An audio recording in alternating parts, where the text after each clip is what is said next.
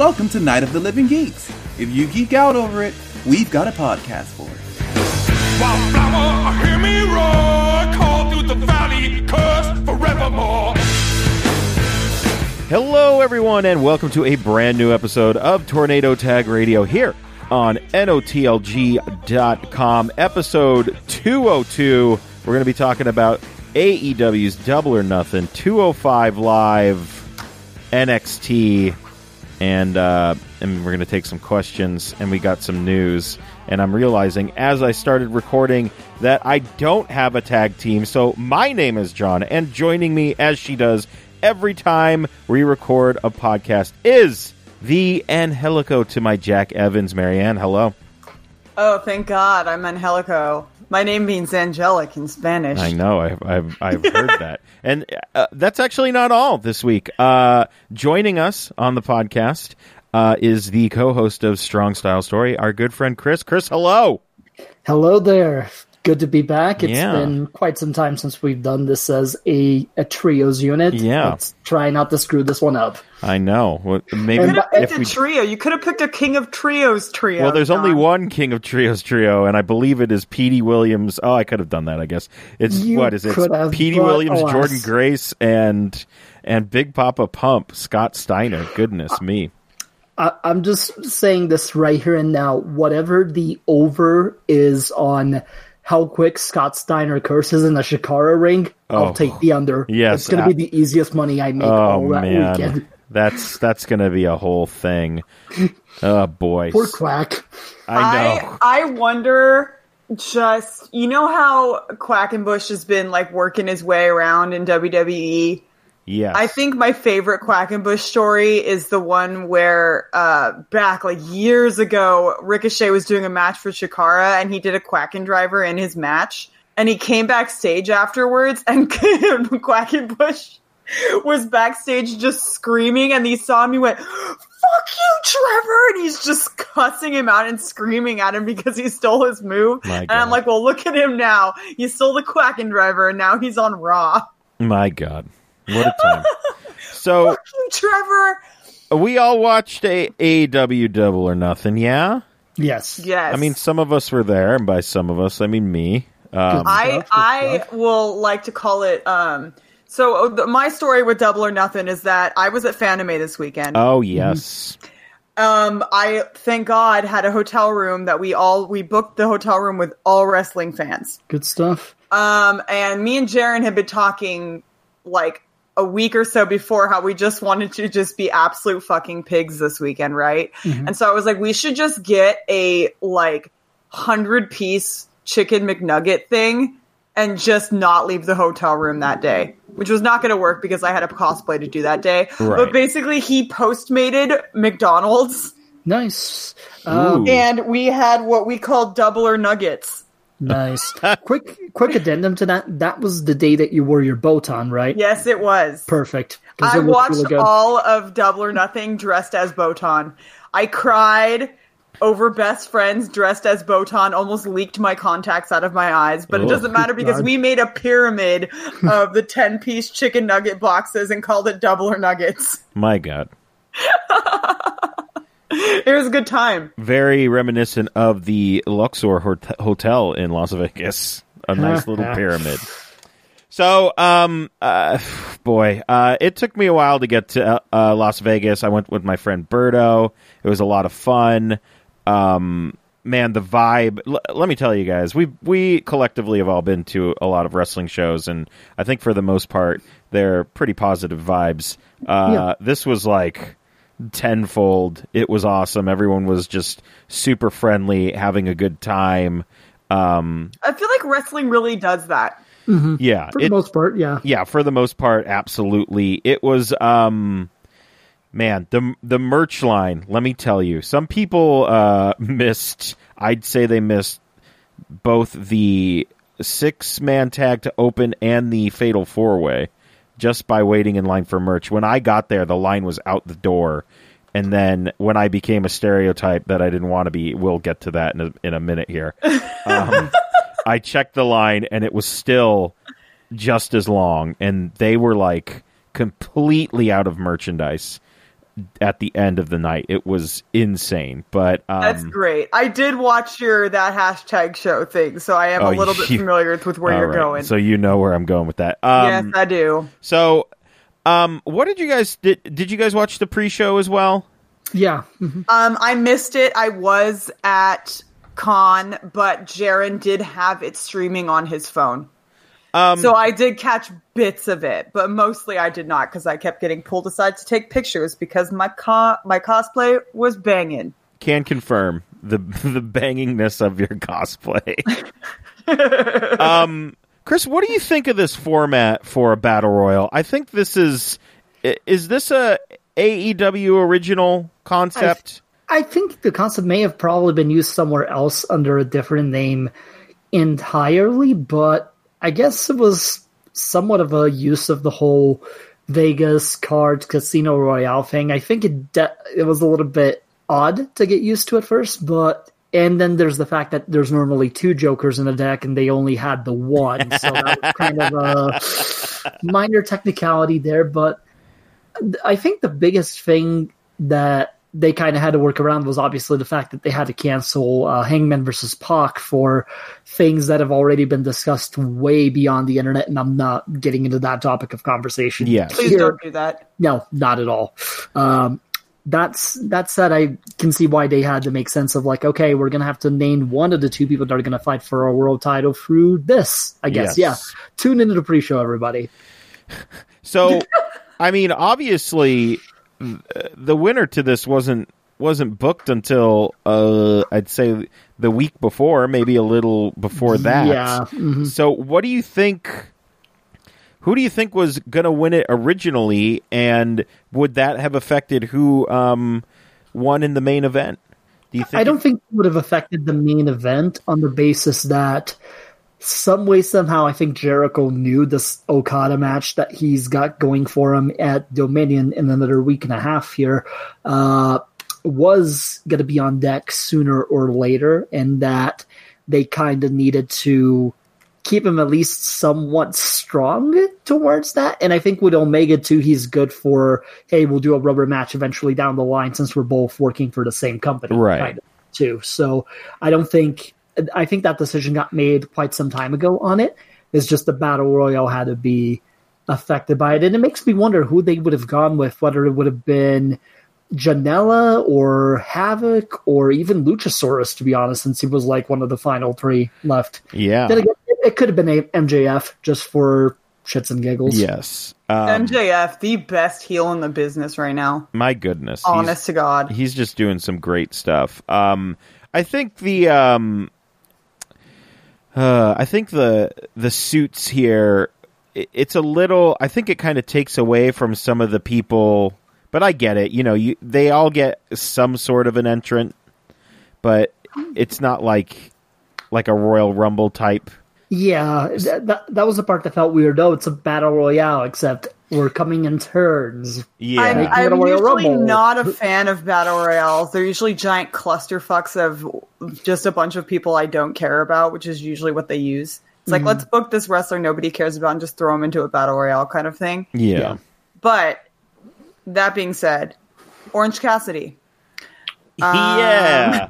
He kind of stole that entire thing. Yes. Well, that's kind of his gimmick. It really his is. accidental gimmick is just stealing the show by doing nothing or as little as he possibly can. Yeah, the crowd really helped him along too. They sold his offense like crazy. It was very interesting. It's good because they know that's what they're supposed to do. Yeah. Oh, he's so funny. I'm so happy for him. Yeah, it was pretty great. Adam Page, as we said, ends up winning, and he will get a future AEW World Championship match, which I think, did they say it's... Yeah, All Out, I believe, is where they're saying it's going to happen. So All Out. So there you go. Next up, we had another pre-show match. Kip Sabian taking on Sammy Guevara. I thought this match was all right. I don't really... It just kind of was a kind of spot festy. But I've never seen Kip Sabian wrestle before, so I was... It looked like 2 little rich shits wrestling. Yeah, basically. Kip gets the win. I thought it was an all right match. What say you guys? I didn't get to see it. Well, Chris, what do you say?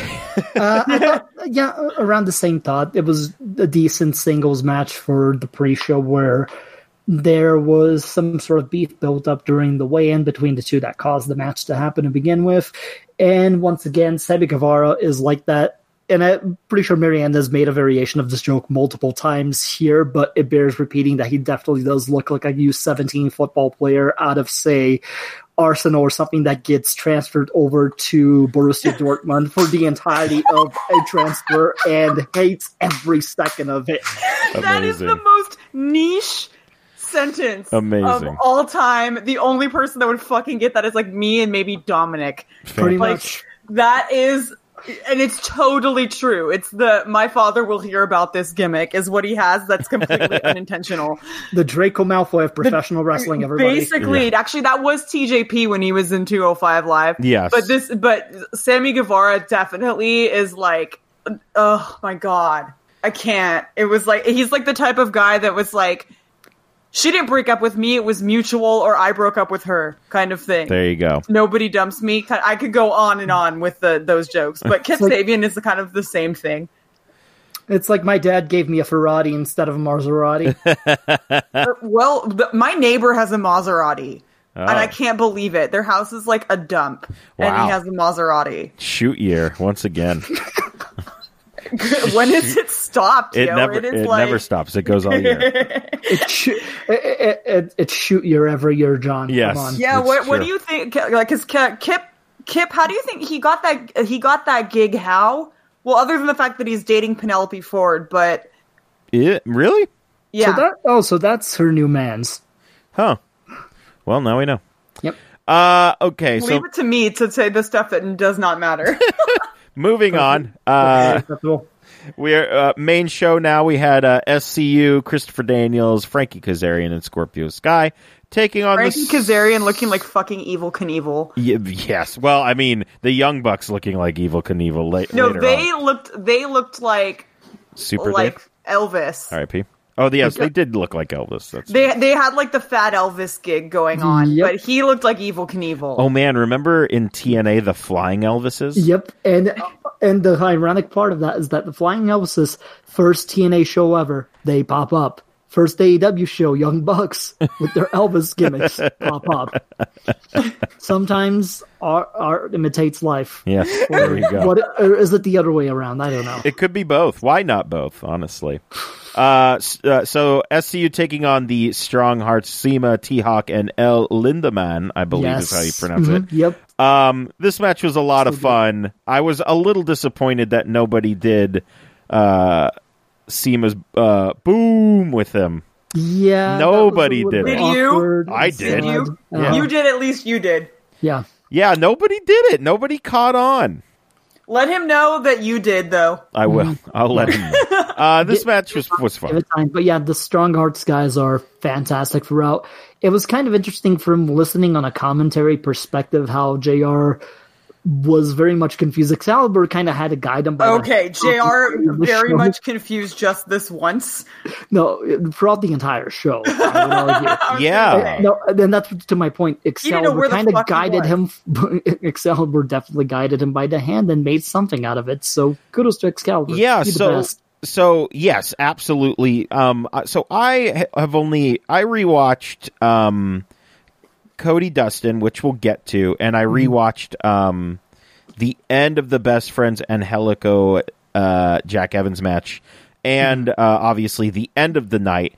But that's all the commentary I heard, and I have heard. Oh my God. I've heard very mixed things to where my co-host on the hashtag show stream, he was like, JR needs to stop immediately. He just needs to go. And he also didn't like Marvez.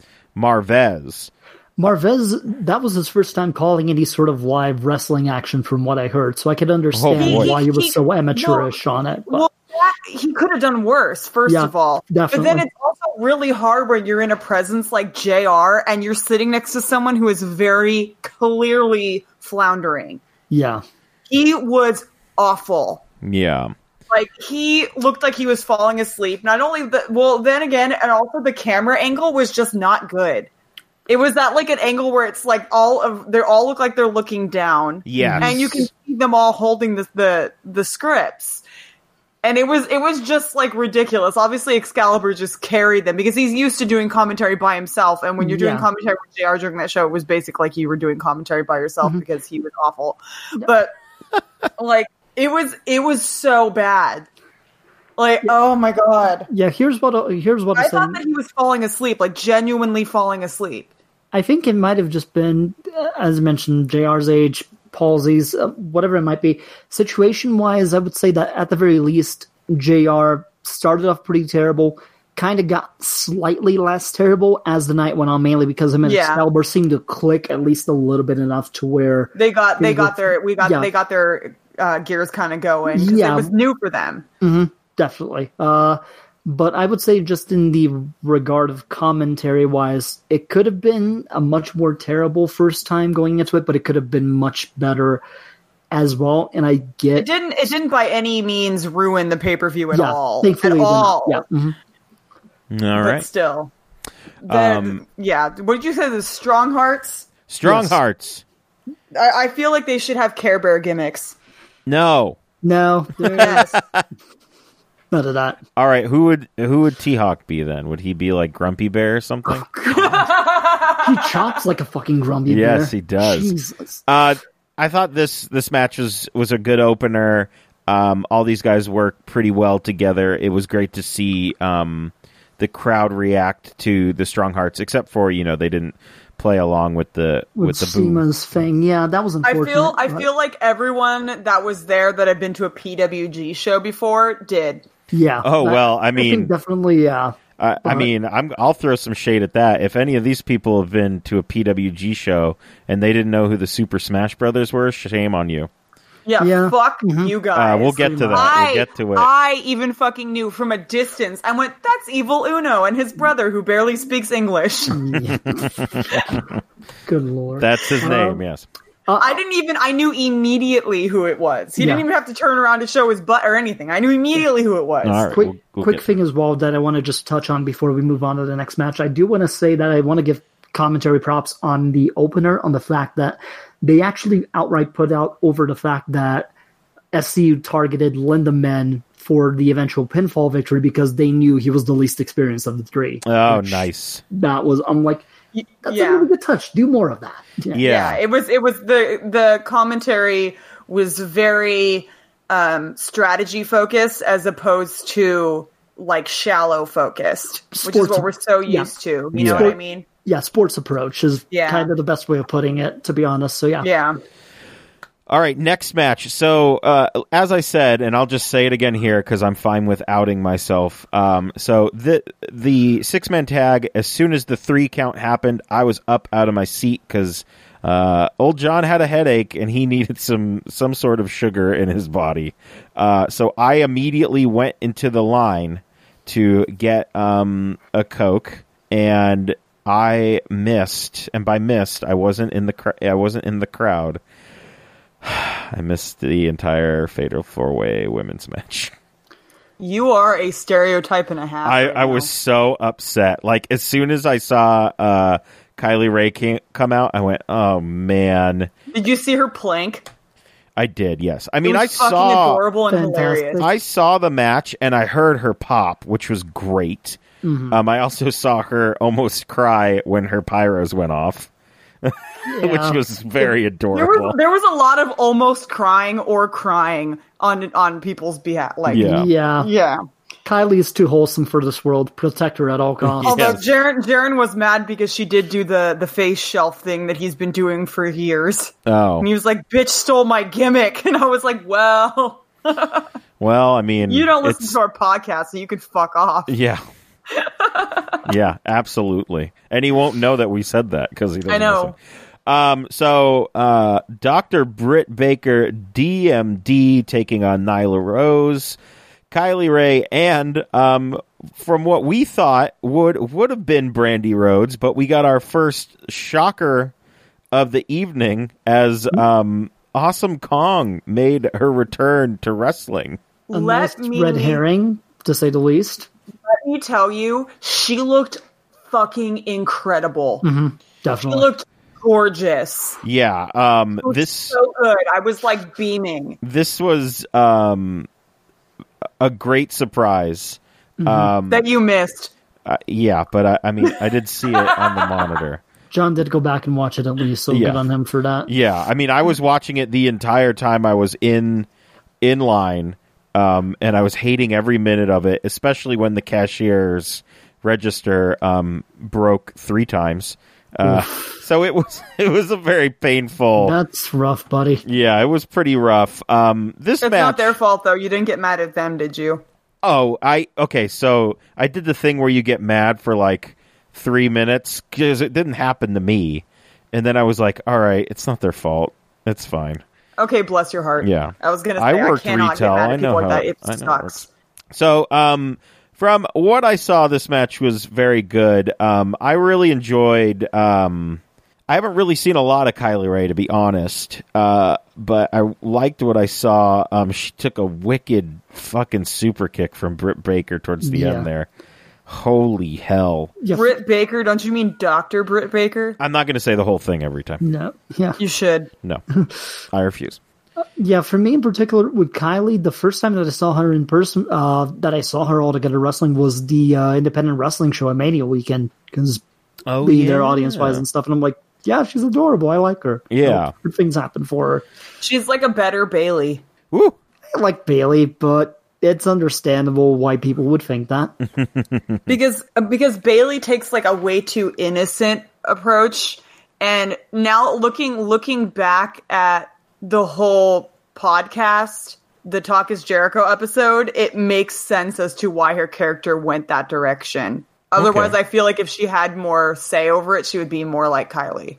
Yeah, Does that make sense? Yeah. definitely. Without opening that can of worms that is that Talk of Jericho episode. I mean, we'll touch on it at some yeah, point. that's why I didn't want to bring it up yet. Yeah. Yeah, for sure. So, Any other thoughts on this match?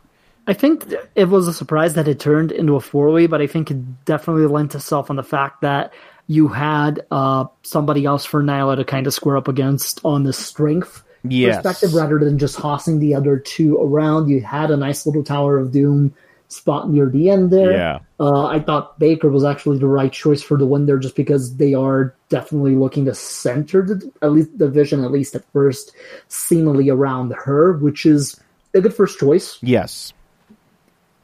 Even if she uses one too many Adam Cole finishers to my I was liking. going to say, even if she dates Adam Cole.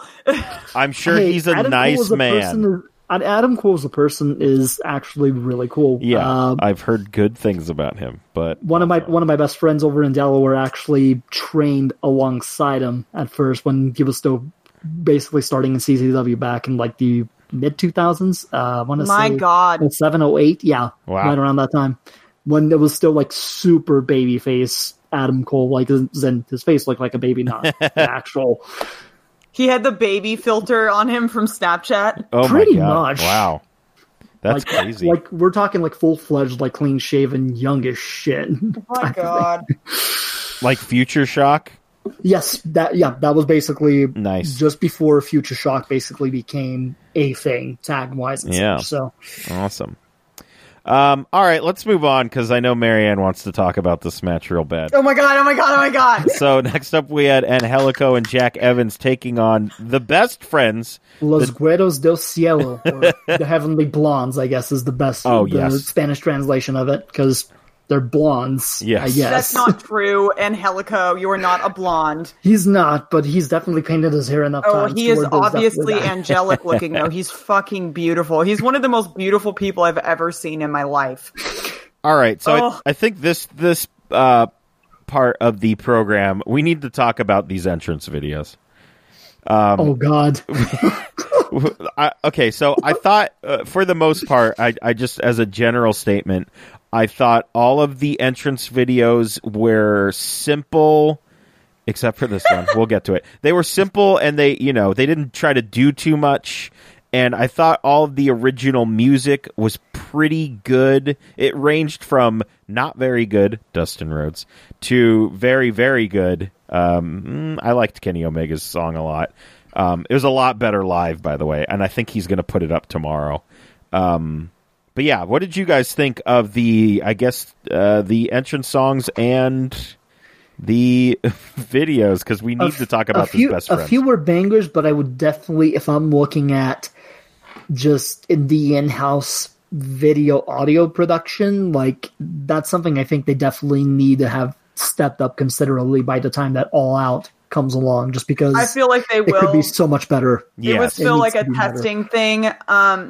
For me, my biggest thing with Double or Nothing was just I was so emotional at the beginning of every match that I wasn't taking in information in a critical way. Yeah. If that makes sense. Right. But I will say with the best friends thing, and I had tweeted this earlier, that entire entrance video is a gigantic inside joke that only people who know best friends and are like pretty solid fans of them would understand the content of that video.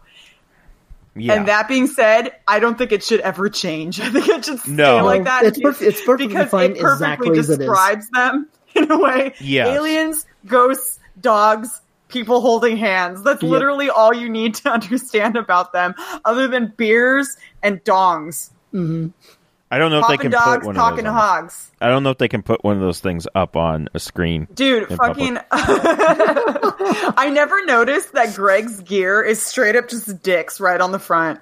Yeah. Is it really?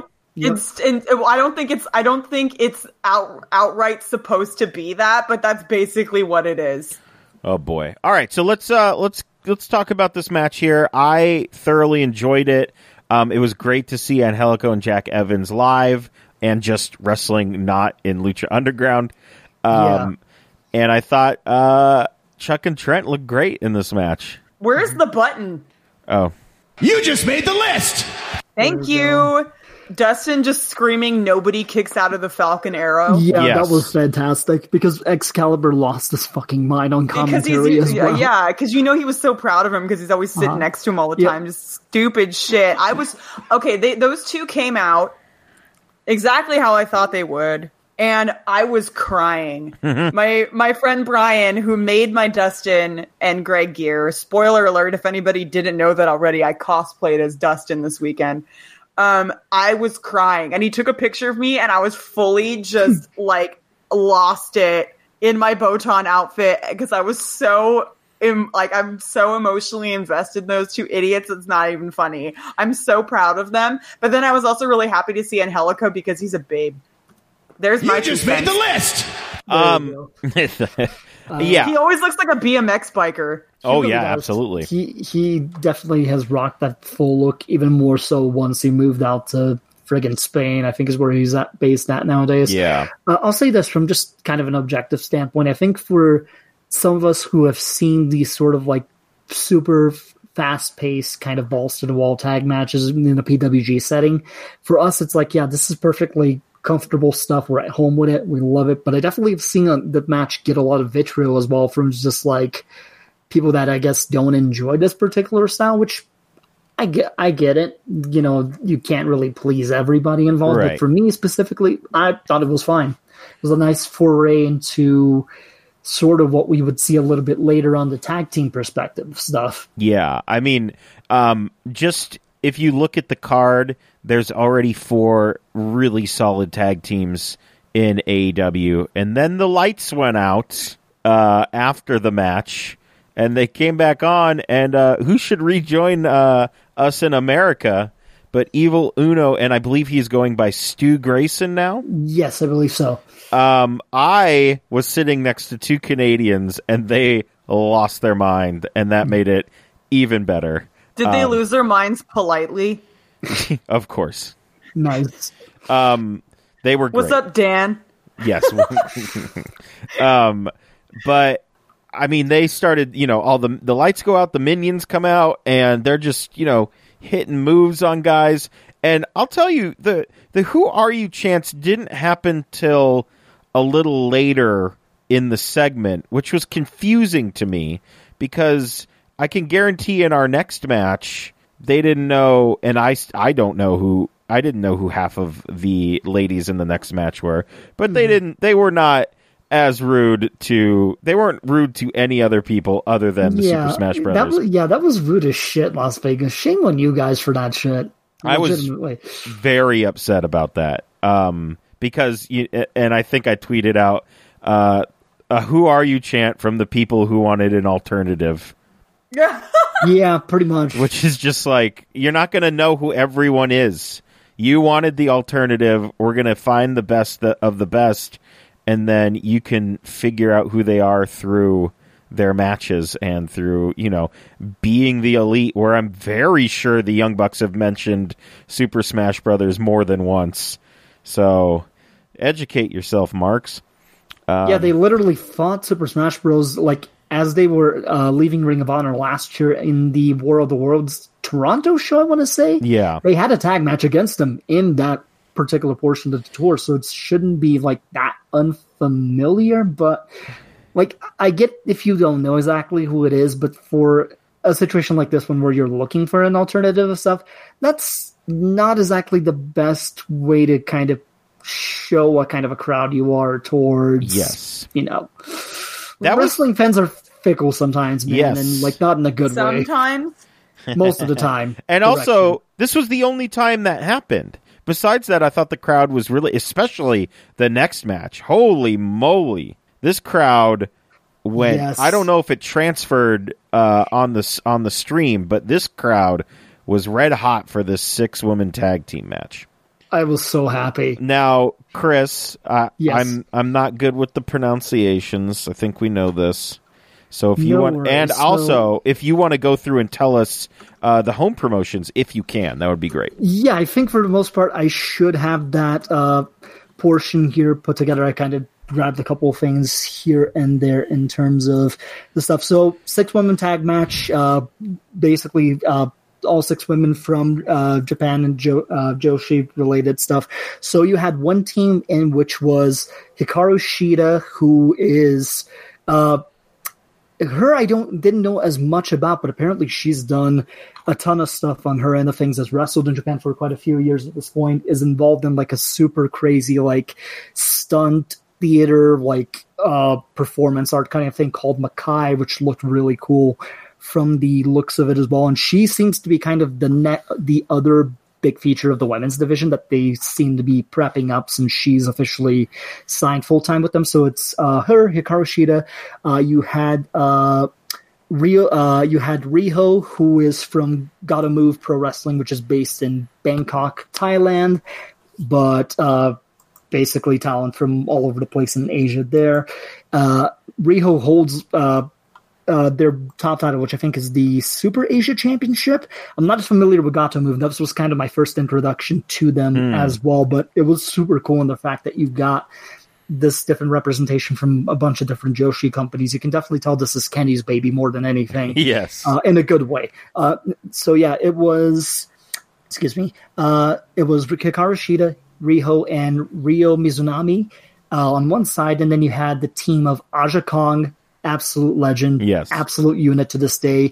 Emi Sakura, who is the owner of Gotta Move Pro Wrestling and the one who trained Hikaru Shida and quite a few other Joshis that are currently active, but I know they mentioned specifically Shida was one of her trainees. And then you had Yuka Sakazaki, who I'm the most familiar with out of Tokyo Joshi Pro Wrestling, which I watch a good amount of now because I have a DDT Universe subscription, and Tokyo Joshi partners with DDT, so we get all their shows on top of it as well. So, and Yuka Sakazaki is just the most adorable magical girl ever. Agreed. I love her. There was a bunch of magical girl shirts just for something completely different at Fanime, and I kept laughing at them every time I saw them. Fantastic.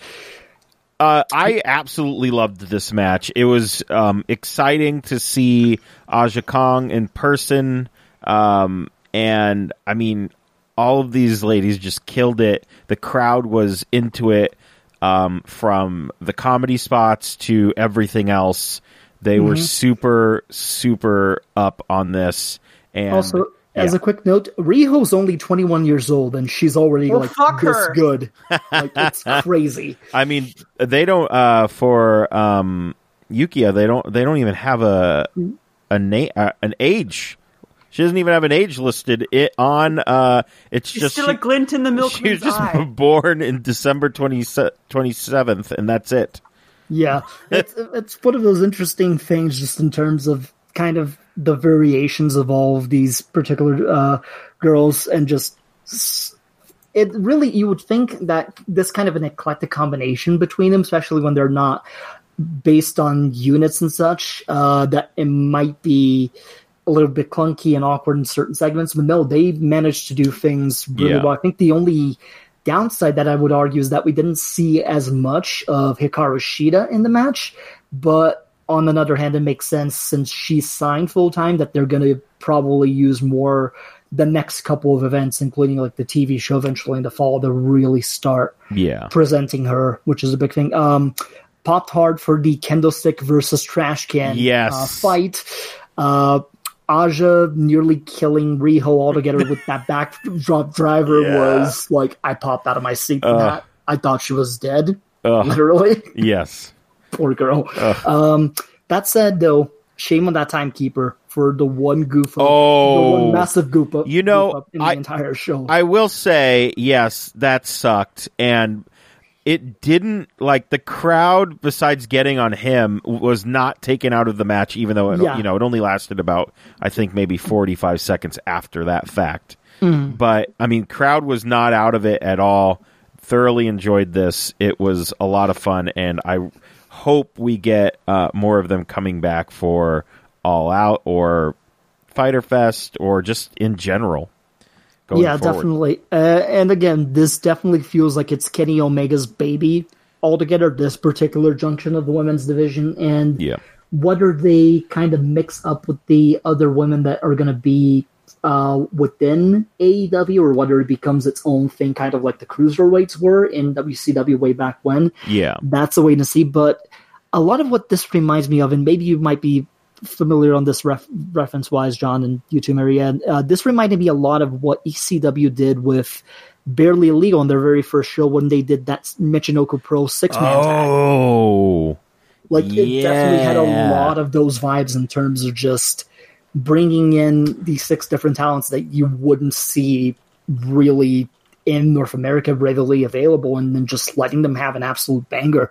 It's still my favorite match of the night, to be honest, even going back and rewatching it a couple of days ago. So, that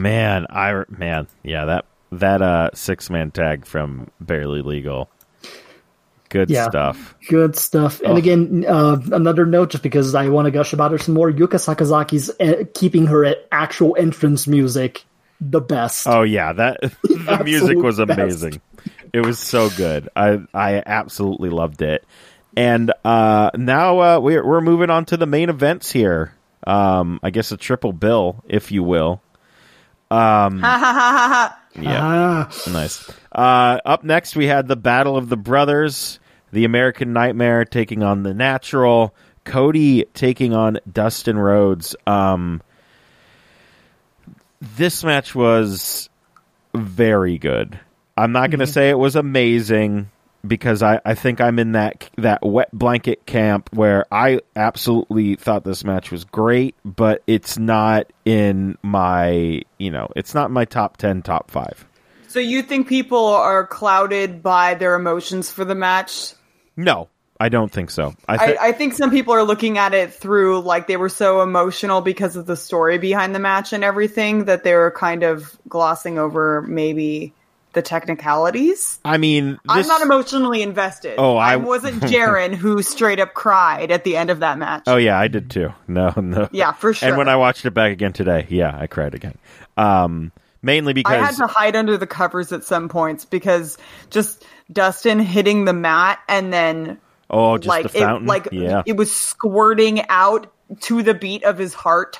Yeah, I was getting horrifying. I was getting DMs because I couldn't see it, and one of my friends was like, "Dude, it's pouring out of his head."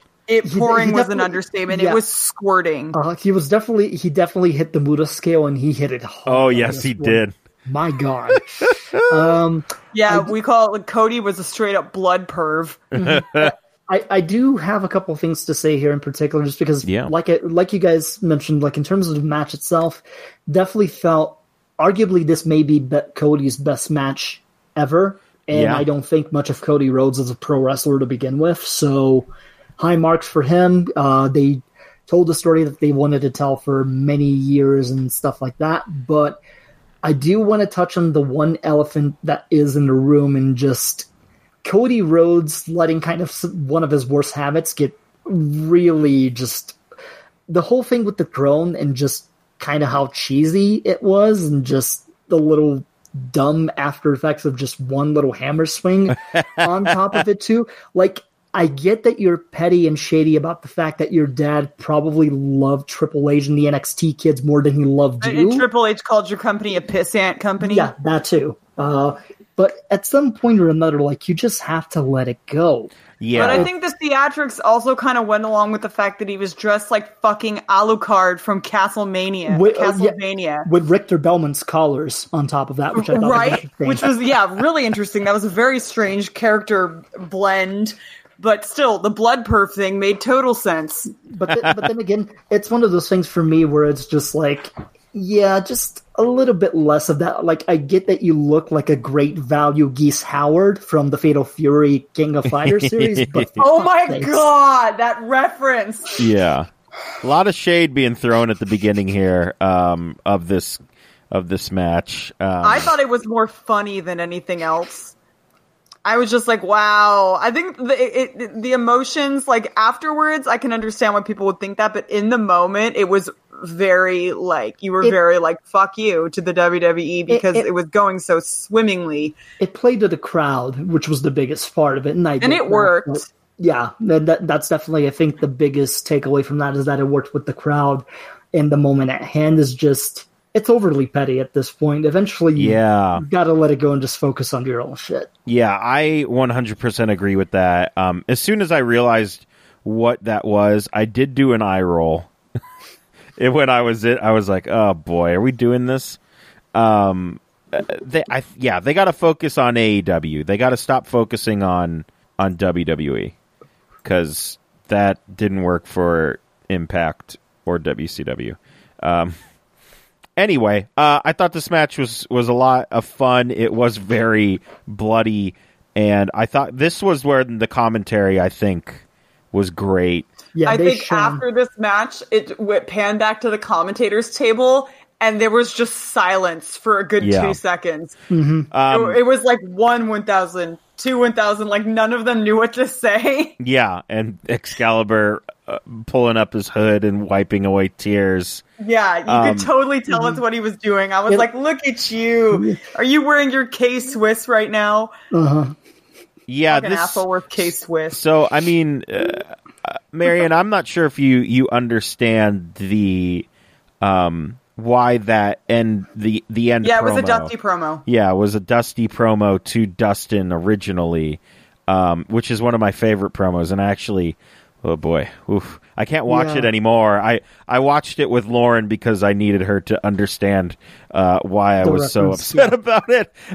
So I watched it. We watched them back to back, and I was just a mess. Understandably so. So, I mean, this match was insane. I will say right now, that is the best looking botched superplex I've ever seen in my entire life.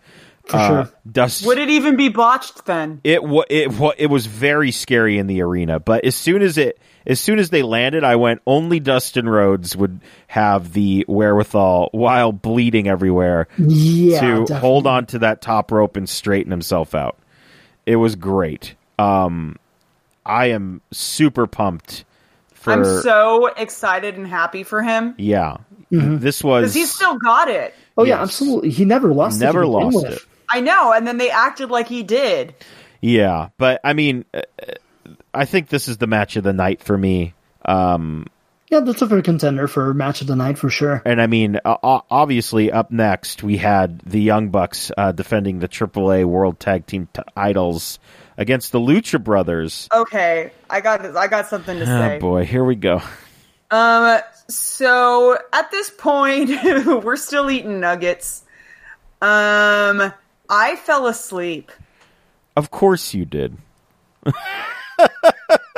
I straight up was like, on the hotel bed next to Brian, and Brian is eating fucking nuggets and like crying at the same time, going 37 as he's eating them.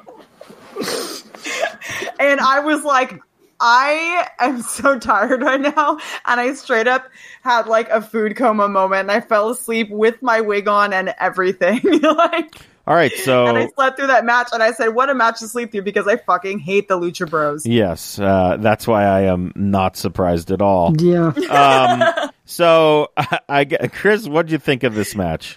I didn't think it was as good as when we saw them in what was it, night 3 of Bola 2016 when they went up against each other for the PWG tag titles. I thought the match itself was good, but the problem, I think that's a problem with Young Bucks matches every so often, is that you run into way too many false finishes. Yes. Where it's just like, okay, just go home already and get on. But guys, like, for fuck's sakes, you made your point like 5 minutes ago. I will say that I thoroughly enjoyed the storytelling of Matt and Nick not wrestling, and I think they said it on commentary, which is... Yeah, they did. They definitely put over the fact that they were sort of rusty as hell and had to kind of use the match to get themselves back into it. Yeah, now, I think they also said something that since the last time the Young Bucks wrestled a match, the Lucha Bros have wrestled like 60 times or something like that. Yeah, something along those lines, as both like team stuff as well as separately, because they've definitely done their Arena Mexico bits and pieces as well throughout the year. So the thing is, being brothers, actual brothers, is different. So it's not like What? they're pairing their, because you're saying that like the Lucha Bros like had more time, basically. But the Young Bucks are actually brothers. They've had like a lifetime of time together. Penta and Phoenix actually are brothers. Yeah, they're brothers. Fuck them. Wow, what a rebuttal. Marianne, sit this one out, okay? Just sit it out. It's fine, just take a nap. We'll wake you up in like 5 No, minutes. I'm just mad because they think that they can just blow off fucking like appearances, like it's not going to hurt somebody's feelings. They'll just a no-show. So you're just sad that they didn't come to a show you were at. No, I'm pissed off because I think that's rude. That I there are agree. people- it's so fucking rude, and they don't deserve people's respect or love or anything. I think that's fucking awful and disrespectful, and fuck them. All right. So I really enjoyed within this match when I believe it was Nick Jackson did that twisting brainbuster on Rey Fenix onto the top turnbuckle. They definitely shouted out a lot of their past opponents on that one. The El Generico brainbuster, the stomp assisted package pile driver, and not the Steen Owens. So yeah, he definitely had bits and pieces there. The Motor City Machine Guns bit was my favorite though. That Shiranui Powerbomb combo was legitimately like a dope tag team finisher. So it's I miss Motor City Machine Guns. I miss them. So do I. So I will say, I mean, in the beginning of the match, obviously Young Bucks not on the same page, but I did love as the match went along, they would hit a tandem move and they'd be like, there you go, see, there you go. I absolutely loved that.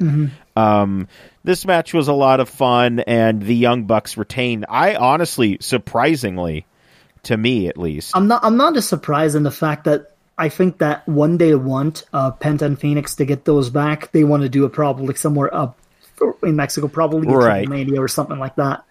Or one of like their big events like Rey de Reyes. I'm not as familiar with AAA in terms of what their big shows are, but I figured that's probably when they would want that match to be like a key match of their card. I know what show it's going to be. They're running MSG, right? Oh yeah, right. There is that. There we go. That is coming up. I kept forgetting about that. I also forget about that, but there you go. I think that's where that'll happen. All right, let's talk about this main event. The winner facing Adam Page at All Out for the AEW World Championship, which we should probably talk about at some point, but we're already here, so let's talk about Chris Jericho taking on Kenny Omega. I was surprised at how I didn't think it would have been as good as their Wrestle Kingdom match. Yeah. But it got close, even though they were kind of restricted to just your standard rules and practices for the most part. Yes. Can we just talk about the entrances? Yes. Yeah, the entrances were pretty fantastic. Fucking lit. Yes. I absolutely loved the Jericho one. I thought that was a lot of fun.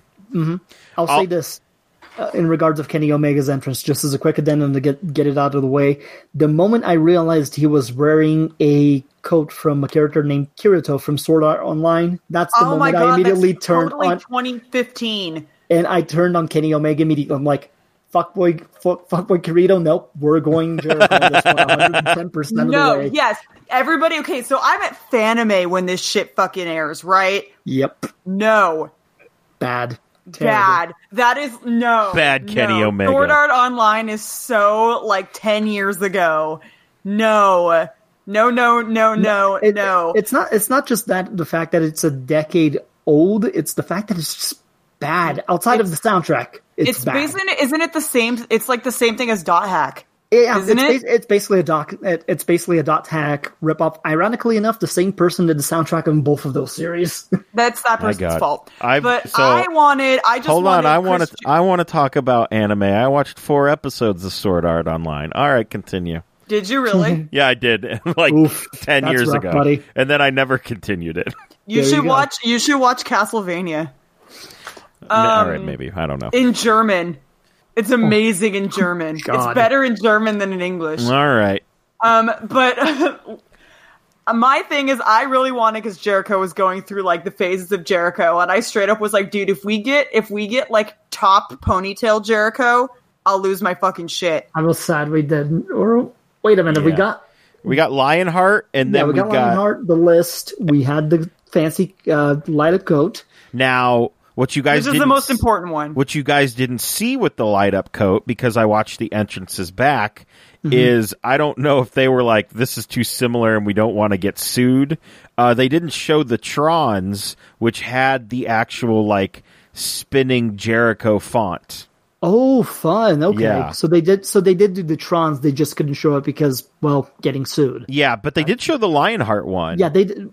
And that makes sense because with the Lionheart one, you could do just something that was close enough to the colors of the tights and the like. So, yeah, I could see how that one they could get away with, but the other ones no. Much. Yeah, so they did have Trons for both of those. And, yeah, I really loved that entrance. I thought it was a lot of fun. It was totally dope. But, yeah, Kirito, fuck off, Kenny Omega. No. Pick a more fresh anime. Oof. Pick better protagonists. There you go. Oh, yeah, for sure. So, yeah, I don't think this match... He comes out dressed as Yusuke Urameshi. That would be fine. I have no idea what you guys are talking about. And let's face it, Marianne, if he was going to do anyone from Yu Yu Hakusho, it would be Kuwabara. Because of his hair? Yep. Fuck you. Not just that, but there's just the overall, like, brash, over-the-top comic expressions are a Kuwabara trait. Oh, yeah, that's true. Yeah. That's true. We both know that Kenny Omega's favorite Yu Yu Hakusho character is Kuwabara. Let's be real God. here.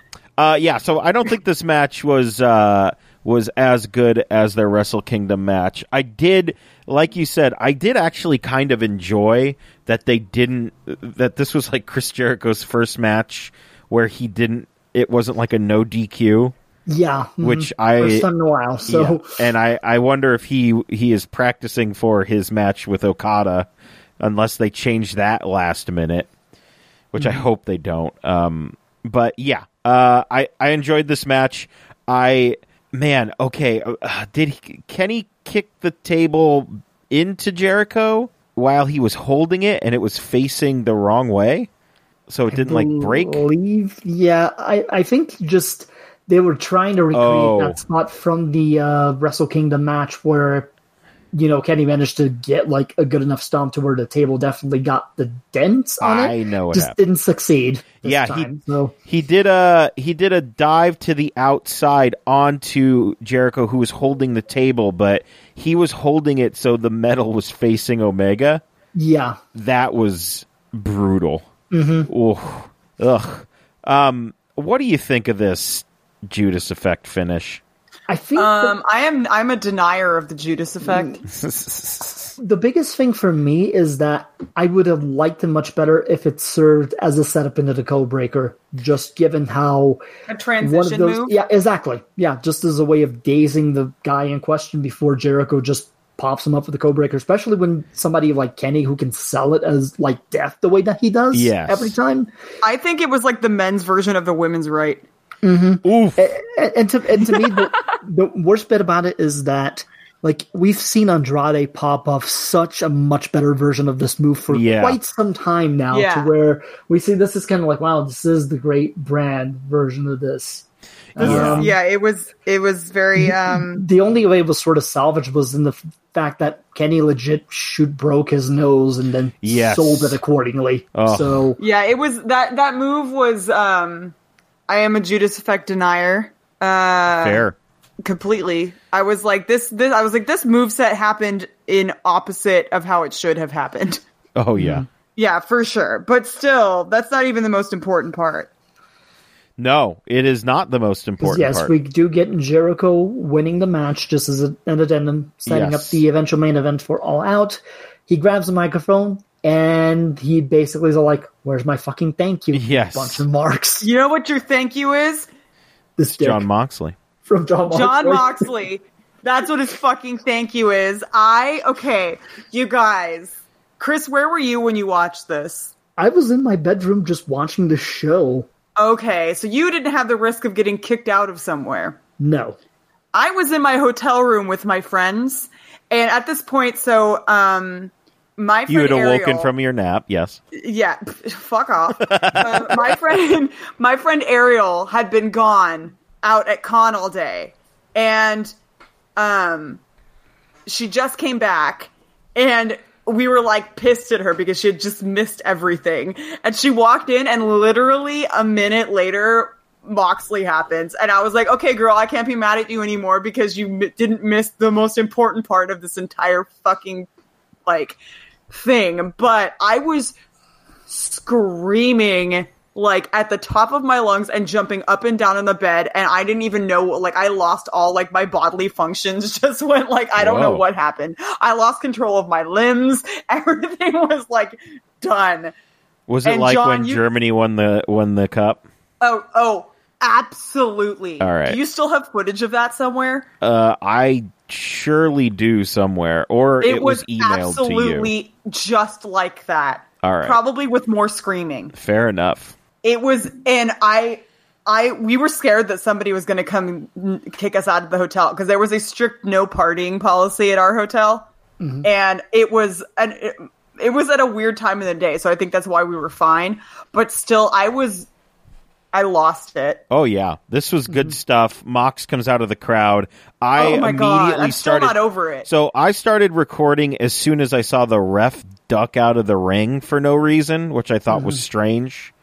So I was like, all right, I'm going to start recording. So I have the whole thing on tape.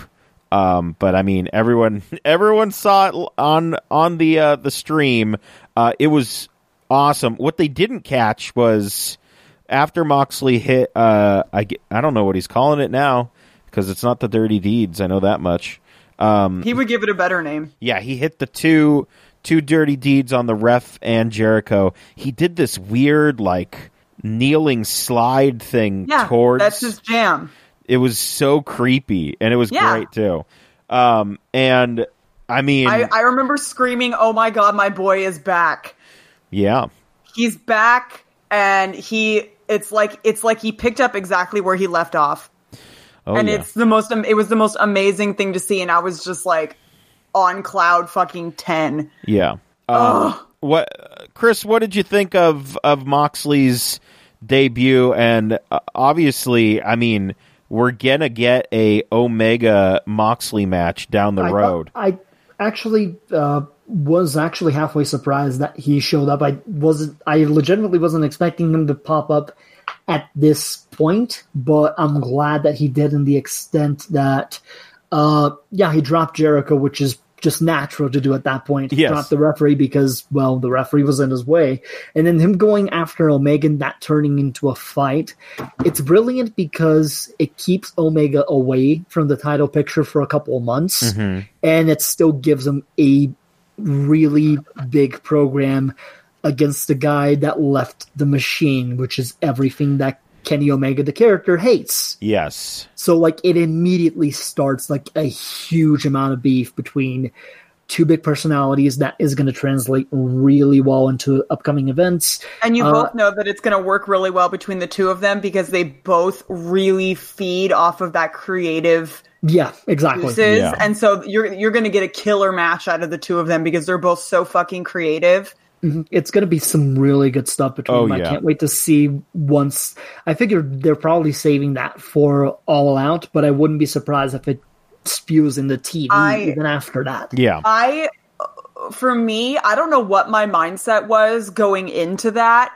Whether or not I was like, I think in my head I was just like, oh man, wouldn't it be great if Mox showed up? I mean, they are in Vegas, but part of me, I was just like, I was already at that content level to where I was like, okay, if he doesn't, then that's fine. But if he does, that'd be fucking great. Mm-hmm.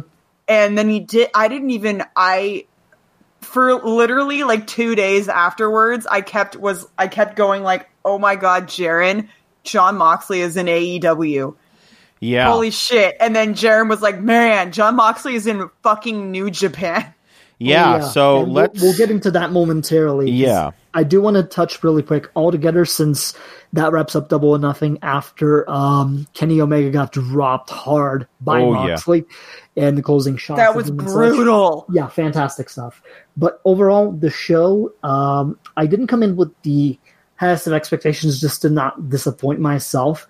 Coming out of this, the show altogether, very well done for a first show. I definitely think they need to keep building the momentum off of this with more good matches. Hopefully a less steep price tag on the pay-per-view side of the fence, if that's the format that they're going to keep on doing. I think the cons have enough money to where they can hopefully figure out some sort of streaming deal, even if it means getting like TNT involved come the fall. But I do think that would be helpful to them towards not making everybody feel like $50 is too much to sort of shell out for some of these big show events, especially when Fight TV in Europe was doing it for like $20 for this exact show. Really? Yeah, no, it's definitely a huge difference just because I think Bleacher Report Live had the rights to it in North America, and that's why the tag ended up being as steep as it was. I mean, to me, I paid for it. I thought it was worth the amount that I paid for, but at the same time, I wouldn't see myself paying this exact same price every single time. Yeah, I was going to say that's really steep. Because they've got the 3 shows coming out, and that's $150 right there. That's insane. If they're going to do that. I figured with Fyter Fest, they're going to work out something probably with CEO and their Twitch channel because basically it is like one of the biggest gaming conventions all year. So they're probably going to work something in that regard with CEO just to probably bring down the price, or it may just be like a Twitch Prime sort of thing that you'd have to do for it. Yeah. Whatever it is, I don't think it'll be under that range. But overall, very good first impression, which is what they needed to get their foot out in the open. And from there is just building momentum towards that TV show in the fall. I think that, like, after watching this, I was like, Vince better be fucking scared. So, okay, let me, I'm hopping in on that. Vince McMahon is not going to be scared until maybe a month into AEW's, ratings. Into the TNT show on Tuesday. My hope, I should have rephrased that too, is my hope is that he gets scared soon. Man, me too. Especially after the Talk is Jericho episode with Mox. That was oh my god. Yeah, that was shoot millennium. That was the biggest shoot I've ever heard in my fucking life. Like, less than 5 minutes in, he's like, okay, let's go ahead and bury this company for the next 2 hours. I laughed Which I thought it set the tone brilliantly for everything else that came after. And the way that I see it too, just because I feel we could probably spend an entire podcast just breaking down this entire Talk is Jericho episode. Yeah, we don't want to do that. This is not a podcast about reviewing podcasts, but exactly. I will say is anything that we say, it's like that podcast is quoting from that podcast makes it seem like we're paraphrasing what he said. We're not paraphrasing what he said. That's actually what he said. Yeah. No, just definitely go out of your way to listen to it, just because it's a very candid look on what the last few months of his WWE run were like. Kind of an insight on, wow, he pretty much agreed with all of us in how wacky and dumb a lot of this shit. Everything that we thought was right. Yeah, pretty much. Which is amazing.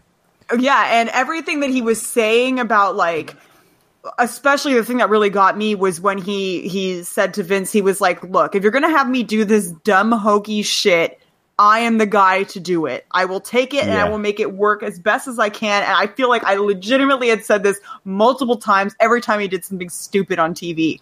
I was like, if anybody's going to make it work, it would be him.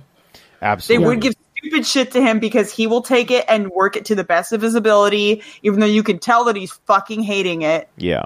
And I think that the most brilliant thing I took out of it, other than the fact that he said, we all know Vince is not going to retire, he's going to fucking die in the chair. Mm-hmm. His words. Was when he said, the writer's mistake, this was my favorite thing, and I told my mom, and she was like, that's brilliant, I'm using that. Is when he said, this writer made a very rookie mistake of, you got to watch for your nouns. Vince will take a noun and turn it into a prop. And I've never heard something more true in my entire life. He's like, you got to be careful with the nouns you use in a script because he'll take a noun and turn it into a prop. Yeah, that was a brilliant bit. The other, like, hilarious bit to me personally, that was the whole just thing was hilarious. No, it was. But something that came out of left corner for me was finding out that Sick Nick Mondo is a filmmaker nowadays. Holy moly. That was crazy. But, I mean, guys, we could talk about this. No, that was sick. Forever. John, that was the program. John, what was your favorite part? If you're an elf and you want to be a dentist, absolutely, I popped real hard for that. Fantastic. The Hermie Moxley, go be a dentist. That was amazing. Such a great positive quote to end on. He's brilliant. He's such a smart guy. I think my other thing was that when Jericho was like, "Hi, Renee," I hated that. I didn't like that he did that. Really? Yes, because. Moxley had just said, she still works there, and then it's just it's just a throwaway line like, oh, hi, Renee. But it's like, you could have edited that out because now she has to go into work on Monday and someone's going to be like, oh, you were there while that was happening. It's just going to put heat on it. They were in his house, so that was kind of another word. But I get what you're saying in terms of just like, yeah, this is super awkward. Because she could have been like, I didn't, I wasn't there for it, so I have no idea. Now it's just like, he shouted her out. It's just, I don't want any problems for Renee Young. I hate that. Who is an angel. Mm-hmm. Definitely. And she's the fucking best. Yeah, and the way he spoke about her on the podcast was so cute. It was great. Yeah. All right, let's get through these news items, which are all just about John fucking Moxley. And also, I'm missing Drag Race. I'll have you know, but this is more important. It's already been spoiled for me. I'm not going to say. It's been spoiled for me too, but that doesn't mean I don't want to watch it. I want to watch it too as well, but I'm very happy with the results, and we'll just leave it at that. I kind of am. I'm 50-50. All right, so late Monday morning, local time in Japan, we found out who had been sending these mysterious videos, and it turns out that John Moxley's first match out of WWE is going to be against Juice Robinson for the IWGP United States Championship. I cannot wait for one big reason and one big reason alone. Outside of obviously Fyter Fest, which is still going to be late June, I believe. I don't think he's been announced for Fight for the Fallen as of yet. At least I haven't heard anything on it. All right.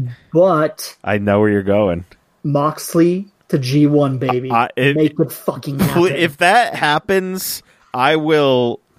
Oh, my God. No, I don't even here's know. the thing. You want to sell out the rest of those Dallas seats for night one of G1? Mox is going to help. Dude, holy and that just opens a whole Pandora's box of possibilities. It absolutely does. Like I've mentioned on Twitter, that moment when you realized he's only one face-to-face confrontation away from squaring up against Minoru fucking Suzuki. That honestly, if they made that happen, I would build an entire block around matches for him. I would do that. If I was New Japan, I'd be like, all right, who do I want in this block with him? Because I don't know if I'm going to get him in the promotion again. But it did sound like they had him for multiple dates. At least that's what the president said. Yeah, because they're definitely doing. He's showing up for the Best of Super Juniors final. That's going to be the biggest thing because that's the June 5th event. So that means, wait, excuse me, no, that would be. I'm trying to get my own timeline here done. I am so sorry. It's fine. You're far more prepared than I am, who has their feet propped up on my brother's drum set, and I'm drinking ginger ale. Oh. So, Well then. But it's one of those things where, definitely having him for the multiple dates, it does. Yeah, June 5th, it would be the Best of Super Juniors finals. Dominion is 4 days later in Osaka, so he could probably. Do you know what also is June 5th? What? Draco Malfoy's birthday. All right. Well. Nice. Awesome. I've said my piece. We're good. But no, I'm super excited for that. And then obviously we mentioned Fyter Fest. And who did they give him at that event other than Joey fucking Janela? Which is insane. So, I mean, I didn't have the entire list of... Because as soon as he was announced for New Japan, it was like, oh, by the way, here's all the other matches that he's going to be wrestling on the Indies. And I mean, Janela was one of them. Pentagon was another. And I was just like, oh, man, I'm just getting so excited for Mox. This is amazing. You're so happy for him because you know that this is all things that he's been wanting to do all along. Yeah. And I think his chemistry with Janela is going to be incredible. They're both CZW guys. Yes. So it's like, oh my God, it's going to be nuts. I'm so happy for him. I think my biggest note, just going back to watching him kind of have a bout with Kenny Omega, was seeing his wrestling style change so dramatically. Yeah. Mm-hmm. Yeah. In comparison to what you would see in the WWE, which is what I had constantly said before. He's wrestling like he's holding back. And out there, he was not. And I was like, it was like a completely different style. And it was so refreshing. And I'm just so stoked to see what other things he has to offer because he's still young. Yeah. Mm-hmm. I mean, that's insane. I'm so excited about it. And the chances of, what if this is just me hoping to see Jon Moxley in a closer space? Could we get Jon Moxley at PWG? I think Battle of Los Angeles would be our best shot Woo! to do it. Let's do it. Holy fucking shit. I will, if I cannot get tickets to that shit, kill someone for them. Oh my God. I will skin someone and wear their skin. Holy shit. That has the tickets. I will fucking murder someone and inhabit their body. Man. This is getting dark and I don't care. That's crazy. It means I'm saying this now. Work. That does seem like a lot of work, and I mean, you could just... But you were underestimating me. You're underestimating my passion. Not really. How dare you? We're just saying you could be more practical about this. No, I can't. Do you not know me at all, Chris? All right. Let's move on here. I mean, I don't know how much time we want to spend on 205 Live and NXT because where are we right now? How about 2 minutes and 5 seconds? We're about an hour 15 into the podcast. Well, there's some things to go through, so let's just get to them. 205 Live. All right, 205 Live. We open, and I have an interesting theory that I will get to. We don't open the show with Uncle Drake Maverick, which is interesting, and we will get to that. We do open the show with Humberto and his gentlemanly dad Gallagher. And he wants to fist fight his son. That's pretty much all I gathered from that. This is literally the first time I've ever heard Humberto talk, and his English is so weirdly comforting and adorable. It's almost condescending. Did Aiden English just join the podcast? Me? Yes, are you? Yeah, fuck you. No. It was... This has nothing to do with his dimples. No, you just put him over real hard, and that's I didn't expect him to sound like that. No, that's fine. I didn't expect his English to be that good. Well, And then, lo and behold, he kind of just surprised a ton of people. And he just was like, he was so soft spoken and very Antonio Banderas. and not to mention the very ending of that exchange after he walked away from it, Gallagher was looking around the cameras and just like, did I just get sassed by my 14-year-old son? Yeah, and what I also noticed is Humberto was married. my God, is he He married has to a Aiden wedding English? ring. Is he married to Aiden English? Oh my God. What? God. Is that what Chao Guerrero was doing the whole time? Can we just talk about how that is like the weirdest thing about 205 Live is just Aiden English's man crushes? He just is like, it's nonstop. He is a thespian. He kind of just crushes hard on everybody. That's to be expected. As a thespian, I can confirm that is what we're good at. My God. All right, so we're not really going to talk about the Brian Kendrick, Mike Kanellis match. I do have a comment about this. The moment I saw Kanellis, both the Kanellises enter The Canelli. Canelli, yep, there you go.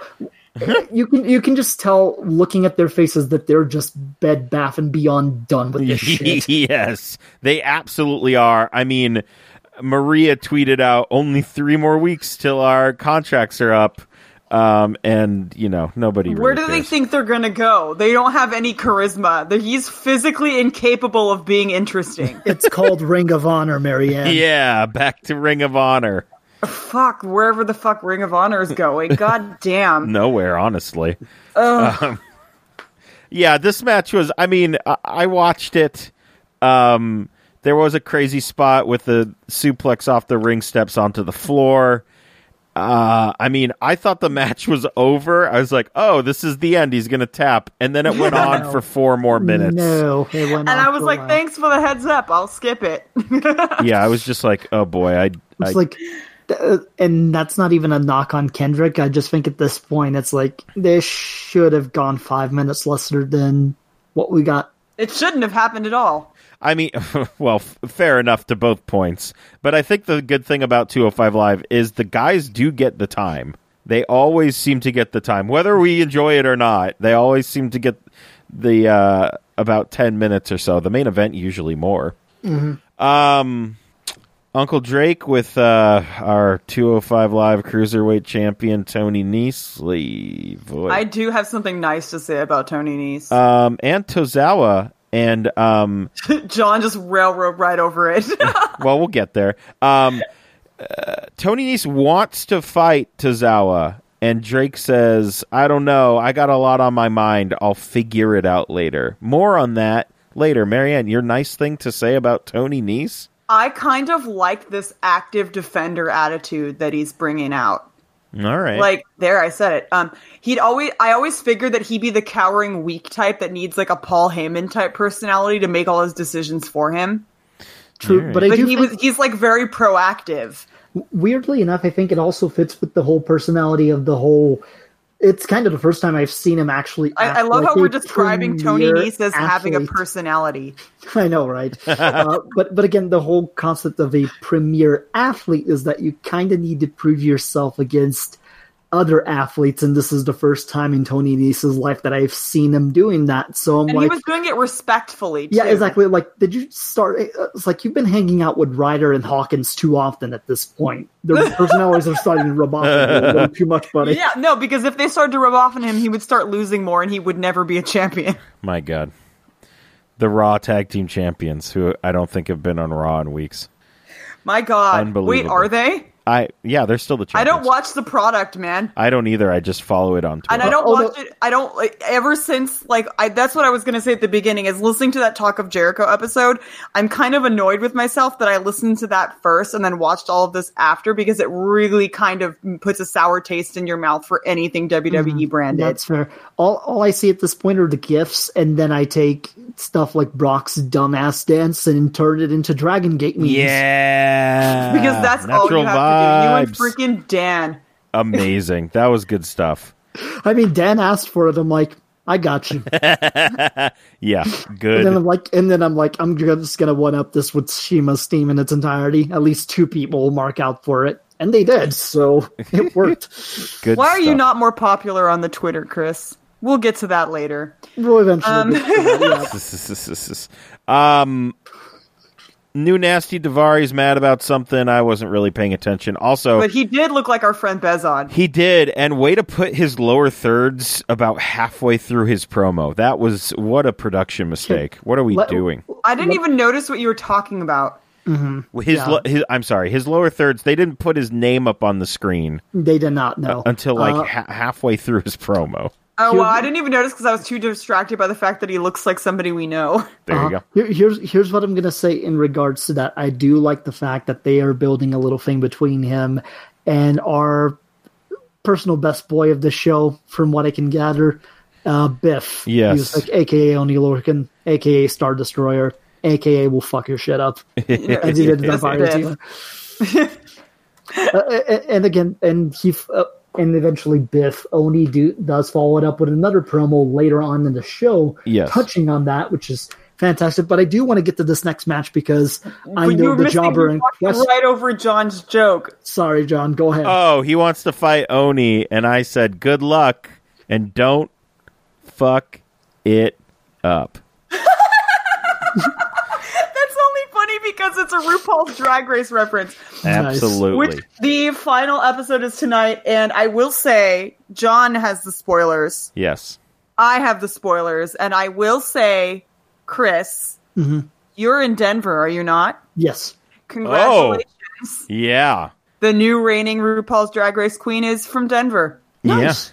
Yeah, she's the only queen from Denver. Yeah, I think it that's ever been on sounds the like show it. ever. That's super cool. Glad to hear it.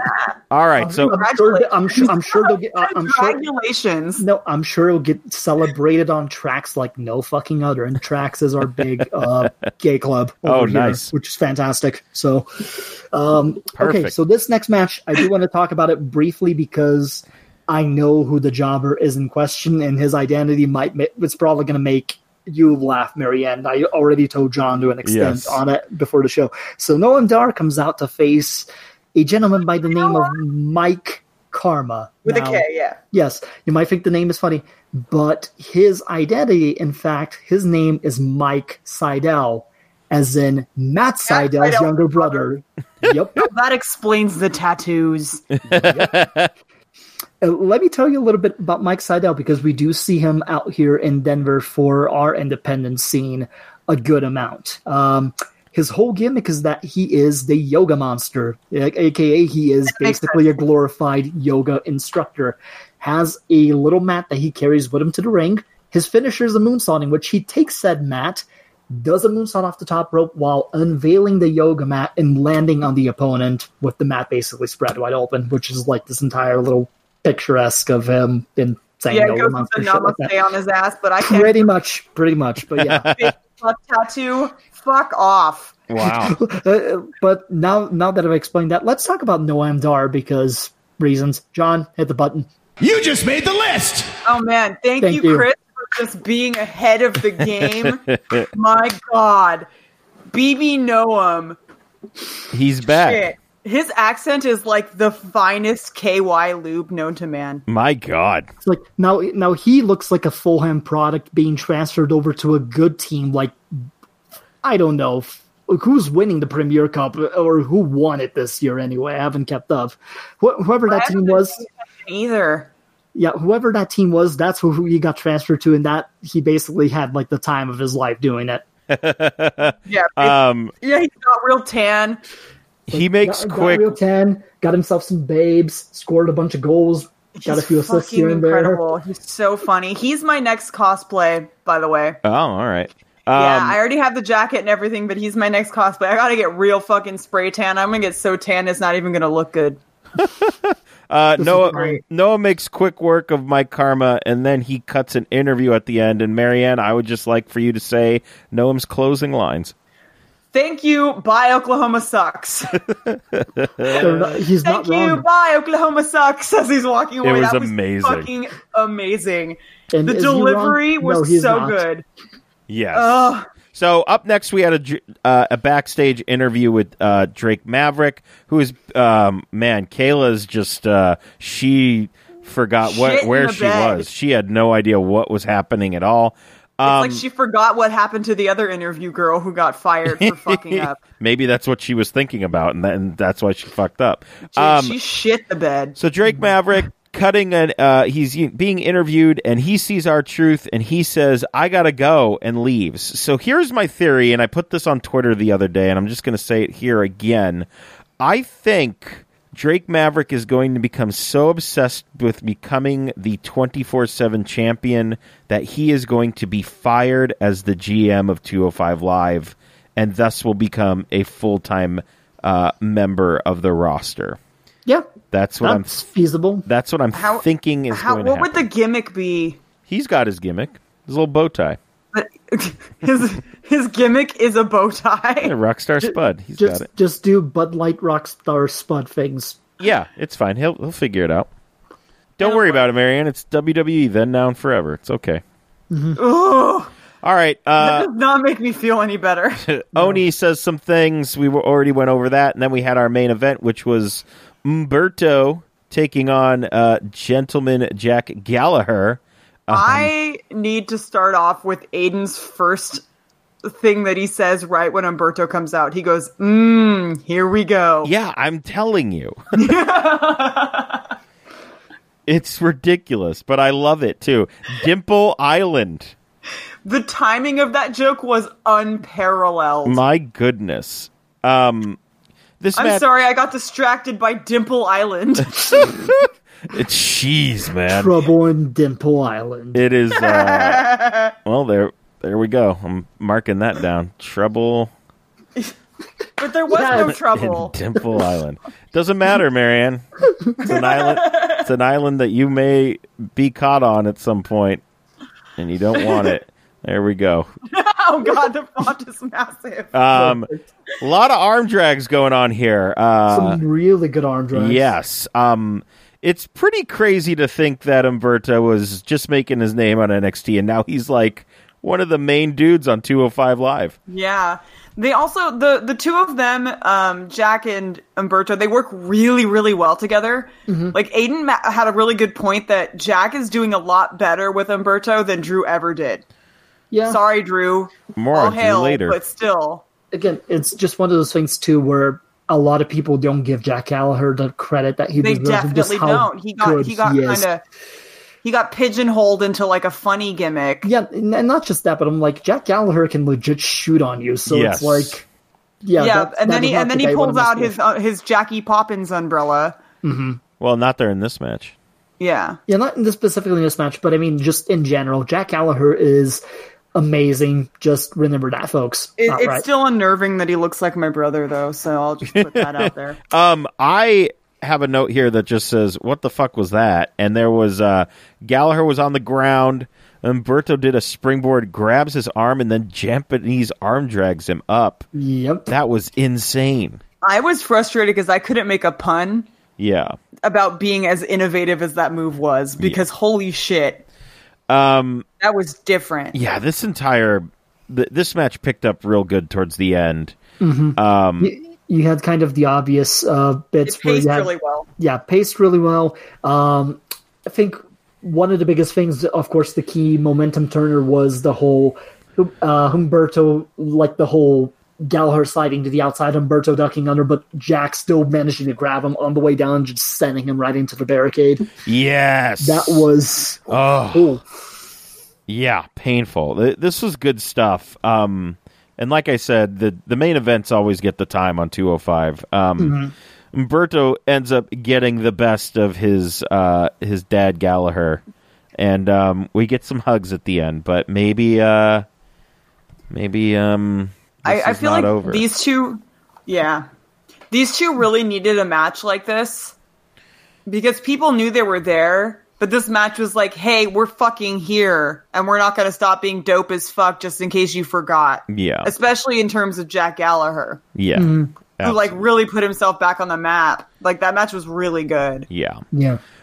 Let's move on to NXT, and holy moly, every time I turn on NXT, I forget about this hilariously bad opening. How much did Slipknot pay him to do that? I don't know. There's no way anyone willingly went in on this going, this is an excellent idea. It was a group project that no one wanted to be part of. Absolutely. We're going It on a also field never trip. gets old. 100%. Goodness gracious. So we opened up with Mia Yim taking on Bianca Belair. How great was Beth calling her Bianca Belair? That's the whitest It was just like, ever. woof, what just happened? She put an apostrophe in there that wasn't there. How amazing is it? Like, I think it's great that Bianca makes her own gear. Yes. It Like, is I really cool. dig the polka dots look. I think that's my favorite one she's done so far. Yeah, The very biggest cool. thing is that you also know that it's completely like her shtick, her gear, that she knows kind of her own Yeah. bits, and it's not like somebody else. Yeah, making a imagine very trying to particular tell her song. what to wear. Exactly. Which is Absolutely. fantastic. And again, big fan of how they kind of set this up a couple weeks back using the Performance Center stuff. Like, Performance Center scrums tend to be fun if they're filmed the right way Yes. on the NXT side of the fence. So, more of that. Yeah, I think these two work well together. Belair is just improving every time I see her, and we all know Mia Yim's just fucking great. Good. I did love the Protect Your Neck, which is, I guess, a code breaker to the neck, which I think is her new finish, and I am all for it. Because Eat Defeat's a terrible name. Yeah, Wu-Tang? yes. Also, yeah, Wu-Tang, but also Eat Defeat is not a finisher. I'm sorry. No. It isn't. It's just a signature move. It's a signature move for a wrestler named Chuck Taylor called Soul Food. There you go. Bianca's glittery lipstick game was fucking fire. It didn't smudge at all, and it stayed. Like, what are you using, girl? Is that some Jeffree Star shit with like loose glitter on top? I don't know. It was great. I don't But know that either. entire moveset following that squatting suplex, Yeah. that whole thing, it was so good. Oh, yeah. Love it. Oh my god. I am terrified of what they do to Bianca if she ever goes up. Like, I am sincerely terrified Yeah. of shit Yeah. to it at this point. They're gonna try and make her ghetto. Oy. It's going to be terrible. It's gonna be I bad. hate it already. Yeah. Thanks. Yeah, you fear for them already because you know that it's either they, like, it's like, oh, do they know what they're getting themselves into if they move up, Yeah. Yeah. kind of thing. Mia Yim gets the win, and I'm sure this feud is far from over. Yeah, but it's a big win for Mia as well too. It's probably Yes. her biggest signature win within the NXT roster portion, and it sets up some stuff where I think down the line Mia can be considered eventually for a takeover match once we kind of get through the whole Io Shayna thing, which I hope to God it's over by Saturday. Man, Like, hopefully. just I like Shayna, but just it's time. yeah. I can't wait for Mia to take it so far as to like cut Bianca's hair. Holy God, hell. just imagine. Wow. Could you, if that's like such a 70s, 80s. It would be like fucking- the biggest dick heel move at this No, point. but when Even I if say Bianca cut her Belair hair, was- I mean just detach where the extensions are obviously woven into the braid, which My is God. really obvious. My God. I'm shocked that it holds together during matches, to be fair. Fair enough. I No, think it again, just but detaches like a salamander tail. again, I definitely think it's a credit to Bianca just in terms of her whole presentation and her knowing herself so well to where she knows kind of the specifics on how to make this stuff work to where it's not going to come off Yeah. during matches because she's probably had to work through it so many times. at And this a point that tight- she's got a routine figured out. Yeah, a tight high ponytail like that is fucking painful. Oh, I'm willing to bet, absolutely. Bad. Like, I can't even just, it hurts so bad. Yeah. People get headaches from it. Like, there's times where, like, Ariana Grande has actually had to take her hair down because you get headaches from how tightly your hair is Yeah. pulled back. That said, I do want to transition from fabulous hair to just the most fabulous high package I fucking have ever seen in an NXT show at any Yeah. point. Tyler Breeze, Look at you Velveteen with your Dream. segues, Chris. Thank Good you. God. It's almost like I've been podcasting for like 2 years or something like that. I don't know. Yeah, we obviously haven't. I mean, you have done it longer than I have, yes. Yeah, come on, Marianne. We've been in the game for a while. My joke is I'm awful, okay? Oh, fair enough. All right. Yeah, I thoroughly loved this this Tyler Breeze Velveteen Dream vignette here. It was a lot of fun. The Dream just, doing his thing, and I'm excited for full-time NXT Tyler Breeze. And, I mean, more on that when we get to our questions, but, yeah, I'm excited about this. I'm excited for who's going to outdress who. Yes. Oh, God, yes. That's going to be brilliant. That's totally my alley of judgment. I'm really excited. I just think that the standing ovation burn was savage.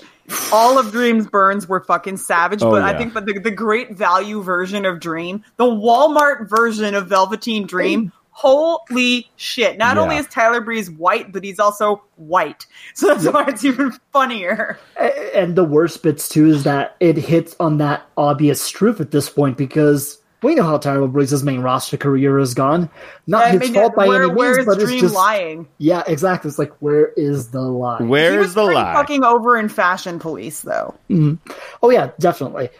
But absolutely, overall, yeah, he's not wrong. No, he is not. So, up next, and it's funny that I don't really have a lot of notes on Kushida Drew Gulak. I thought it was my son Kushida's upon us. I love him. I'm so happy. I hope he gets taken care of super well and never goes up to the main roster and gets fucked over like Nakamura. I hope so too. This match was, I really liked it. I kind of wish that this had been Kushida's debut match. Nothing against Oda, but I think that would have been a good second match for him rather than a first one. Yes. I think if you switch the order up, it would have worked a little bit better. Yeah, and you just put more of Kushida's high spots in this one. Mm-hmm. And I think you have a great debut. This was, I really like this match. I just don't have any notes about it. Both these guys are great. The twisty graps was really yeah, man. The arm work, the limb work was amazing. It was so smooth. It was so, dare I say it, Gulak. Yes. Yeah. I want to say this. I do love the fact that Kushida did not tap Drew out on the basis that Drew's so good at the submission game that Kushida had to basically go to a fucking ghetto clutch to get him. Which I was like, all right. But then, I do get it. You don't want Drew tapping out, I guess. That would be ridiculous. Yeah, Drew's been kept surprisingly strong in his few NXT appearances. Yeah. Like, I have been legitimately a fan. I loved his match with Riddle a little while. So good. Back in the little catch point salute, handshake at the end. Yes. Was nothing short of brilliance. Yeah, good stuff. Good stuff. Main event never really happened, so we're not going to talk about it. It's just a big brawl to set up for TakeOver. This coming Saturday. We're not going to preview that either, mainly because it's happening in like a day after this gets posted, guys. The card is out there. The card's out there. Go look at it. It's going to be your typical TakeOver. It's going to have some good matches, some crazy moments. Somebody will be in the front row as the next big star. Yes. Who it is, we have no idea yet for this one, but it's going to happen. It's going to happen. So next week, we have Chris joining us this week, but next week we're going to have another special guest. Friend of the show, Ray, is going to join us. And I said, Ray, I need you to pick a classic match. And he said, I've got one for you. So next week we are going to watch the Steiner Brothers versus Sting and Lex Luger from Super Brawl 1. Oh, God, when Scott actually had hair back then. Yes. Jesus. And Sting was a happy boy. He's a happy boy. Sting was a happy boy. Sting was happy surfer boy from California. Yes. All right. Let's get to these questions here. And if my recorder doesn't run out of battery, I'm going to be shocked. And I might have just cursed it, but whatever. Calvin asks, what other titles besides tag team and women's titles would you like to see in AEW? I will lay that out to the floor. Trios title? is an easy one. Trios is an easy one. I would probably go with, since we're going to have a TV deal coming up here, just give me a television title, please. Yeah. Yeah. Please. That's the only ones I can think of until they get like a more stacked like roster. Yeah. Mm-hmm. That's fair, yeah. Holland asks, what other t-shirts are you looking to buy from AEW? Well, I have an AEW shirt. I have a hat coming in the mail, along with not any AEW-related merchandise, but a Jonathan Gresham shirt. And I have the Moxley shirt, which was on sale the next day at StarCast. Nice. So I don't know what other shirt I'm looking to buy. I think I'm good for right now. I already have a Moxley shirt that nobody else owns. All right. There you go. So I'm going to stick with that. If anything, I'll just buy Best Friend stuff forever and ever and ever. There you go. An AEW Best Friends shirt. J. Tyler Brown asks, how do you feel about Tyler Breeze being associated with NXT? Do you see it as a demotion, or as a way to show what he's really capable of? I think it's the Tyson Kidd situation from a couple of years ago. He's getting the main roster pay still, and he's doing all the grafts and character work that he wants to do. Yeah. So I think it's a win-win all around, especially because I would not see him heading back to NXT unless he's getting his main roster pay from it. Yeah. Absolutely. So I sigh because he says, I think Marianne should guide us through a scene-by-scene reaction to the Best Friends entrance video. But, Marianne, we will do that next week. How about that? Because No, I already did it. Oh, okay. Basically, when we first talked about it, just This the is aliens true. and the dogs. We did touch base on it. So. okay. Yeah.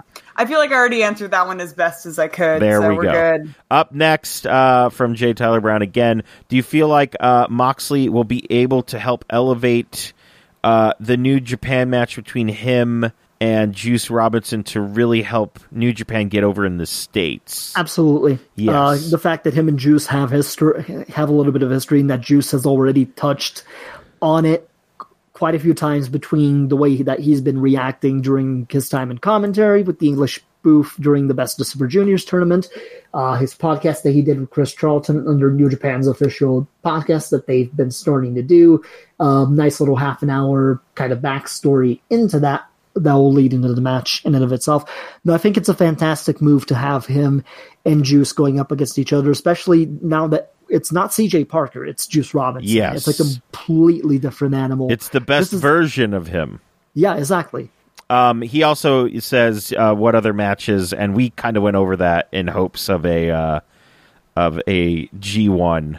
So, I mean, he is going to wrestle some other dates in by the New way, Japan. quick bit as well from the New Japan side. Yes. Cobb and Ishii got added to that G1 Climax in Dallas. I saw that. Jeff Cobb, big boy, Oh, G1. boy. Amazing. Just looking at seeing Switchblade versus Moxley, I just want, Oh, dear God. I really want a Switchblade conspiracy reunion. Knife Pervert. I versus would Knife cry. Pervert. Oh my No, well, Knife Pervert versus, well, it would have to be Knife Pervert and somebody else versus Callahan and Moxley. A Switchblade conspiracy. I'm not willing to stain Moxley with Callahan personally, but But they were a tag team. They were, definitely. and I That's understand called that. Switchblade Conspiracy. That's why I want them again together just once so I can cry about it. Gedo can take the fall on that one. It's cool.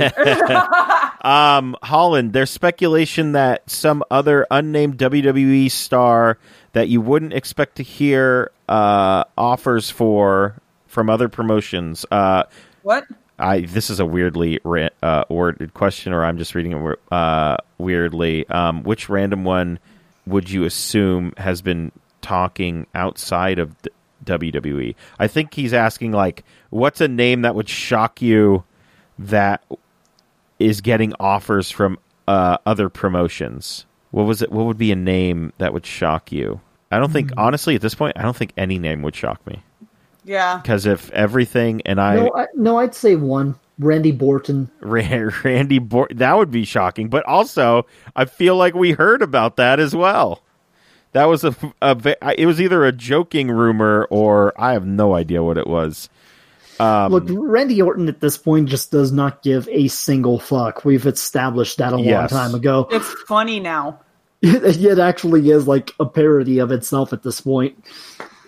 Which I'm still, Holland, I'm trying to make heads or tails of your question, but I don't think I divided or carried the one somewhere. So I think that's it, guys. I think we made it. We made it through. Chris, thank you so much for joining us. This was a lot of fun. Yeah, of course. Just imagine what's going to happen when Best of Super Juniors and Dominion are done. Oh boy, man. So much. Spoilers, everyone. But where can the good people find you? For me in particular, you can go into either Twitter or Instagram land. I am at Brazilian Fury. That is Brazilian with an S instead of a Z. You can find my particular podcast that I am on, which is called Strong Style Story. We're on Twitter at Strong Style Story without the E in style because Twitter character limits are a bitch. You can find our main Tumblr blog in which we keep basically updates on the show results, any rumors, upcoming cards, and things of the sort over on strongstylestory.tumblr.com. And you can find our podcast over on the Pro Wrestling Only feed, prowrestlingonly.com.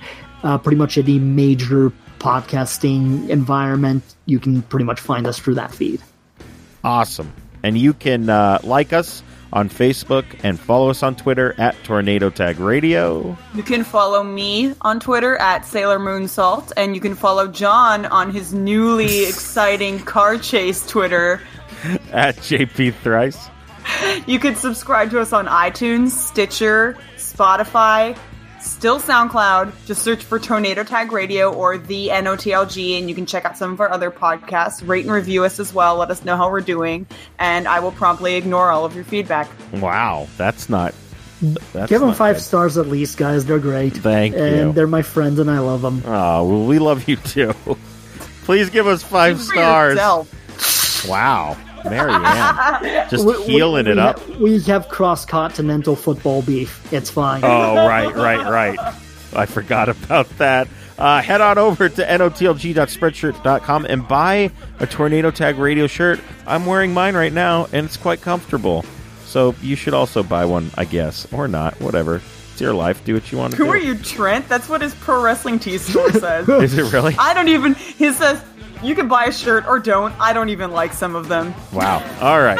You can support TTR. Thanks, Greg. Yes, thanks, Greg. You can support TTR and all the other podcasts on the Night of the Living Geeks Network, which I believe Chris does. So thank you, Chris. Yep. Become a Patreon, patreon.com/NOTLG. Yeah, if you can support us monetarily, do so. We would very much appreciate that. So, whew. That's it, guys. We made it. We made it through episode... At exactly 10:01. Through 202. Marianne... Well, Chris, thanks once again for joining us. You and I will probably be doing a Best of the Super Juniors Dominion thing here, maybe.